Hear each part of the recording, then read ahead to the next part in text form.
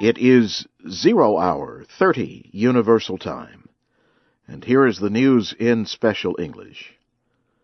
American media say a man sent by the Al-Qaeda group in Yemen to bomb an airplane was, in fact, working for the United States. Media reports said the man gained acceptance in the group and volunteered to carry out the suicide bombing. American and foreign intelligence officials provided details of the bomb plot. They described how the man gave his explosive device to American and Saudi officials. They said he also provided information that led to a successful airstrike against an Al-Qaeda leader in Yemen. The name of the man has yet to be released. The New York Times newspaper says he was able to leave Yemen through the United Arab Emirates. He reportedly met with members of the Central Intelligence Agency, Saudi intelligence, and other spy agencies. International Representative Kofi Annan says Syrian troops appear to be intensifying arrests and torture in rebellious communities. Diplomats say Mr. Annan commented in a closed meeting of the United Nations Security Council Tuesday. He spoke by video from Geneva. Mr. Annan later told reporters that the UN cannot let Syria fall into civil war.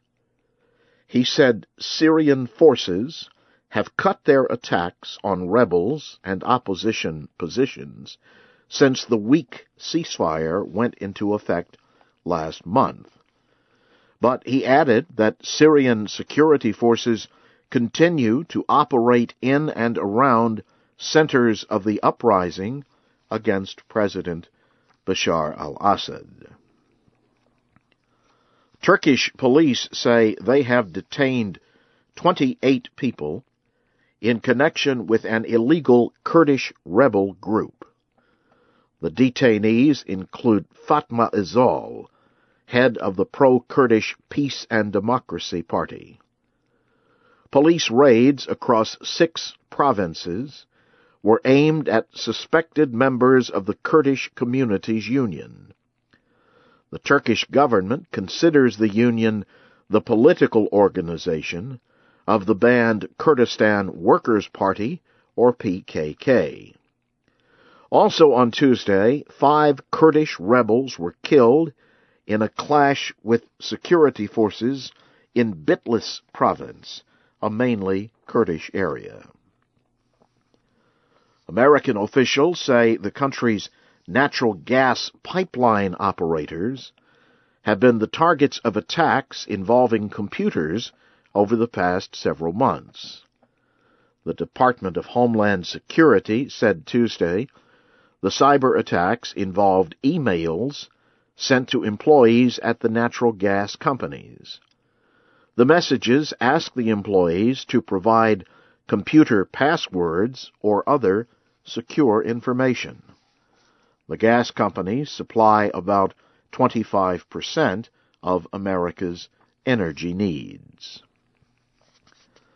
The head of the leftist party in Greece, Syriza, is calling for a rejection of all severe budget measures that are part of an international loan deal. Alexis Tsipras is trying to form a new coalition to govern Greece. On Tuesday, he urged Greece's 2 main party leaders to change their positions on budget cuts. The severe cuts are linked to an international financial rescue plan worth about $170 billion. Mr. Tsipras said the Greek people rejected the severe budget cuts in the election on Sunday. The Syriza party was second to the New Democracy Party in elections. The chief of the New Democracy Party said Monday that he was unable to form a unity government. Now the Greek president has given Mr. Tsipras 3 days to form a ruling alliance. You are listening to the news in VOA Special English. Air India says it has dismissed 10 pilots and ordered all other pilots to return to work immediately. The announcement came after about 150 pilots failed to report for work. The pilots did not call a strike, but said they were sick. The lack of pilots caused Air India to cancel planned flights and resulted in long delays. It affected flights from India to Dubai, Singapore, New York, and Toronto. Recently, Air India has experienced financial problems. A long strike by pilots could affect the company just before India's busy holiday season. Lawmakers in the United States have welcomed the news that Burma has given a passport to opposition activist Aung San Suu Kyi. She can now travel outside the country for the first time in 24 years. Senators John Kerry and John McCain said they looked forward to welcoming her to the United States.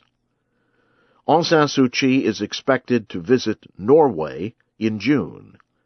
At that time, she is to be presented with the Nobel Peace Prize.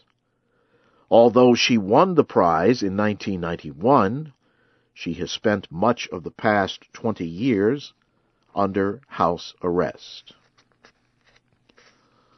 Witnesses in Somalia say a heavy attack has killed 7 people in the capital, Mogadishu. Witnesses said Tuesday that the victims of the overnight heavy weapons attack included a family with 2 children. Security in Mogadishu has improved since Somali and African Union troops pushed al-Shabaab militants out of the city. But attacks continue, including one in late March that killed 7 people in the city's Bukhara market.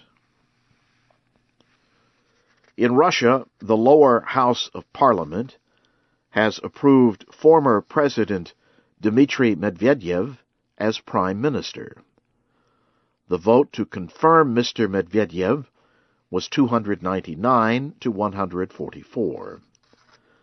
He was nominated by Russia's new president, Vladimir Putin. Mr. Putin was Prime Minister, while Mr. Medvedev was President. The aid group Save the Children says Afghanistan has improved the health of mothers and children. The group reported Tuesday that the country is no longer the worst place to be a mother. It said the worst place is now the African nation of Niger. Save the Children studied mothers' health, education, and economic conditions in 165 countries. Children's health and the quality of food also were considered. The report said Afghanistan still has the world's highest rates of poor health from lack of food. Half the people in Afghanistan do not have safe drinking water. And now, briefly, here again is the major news at this hour. American media say a man sent by the Al-Qaeda group in Yemen to bomb an airplane was, in fact, working for the United States.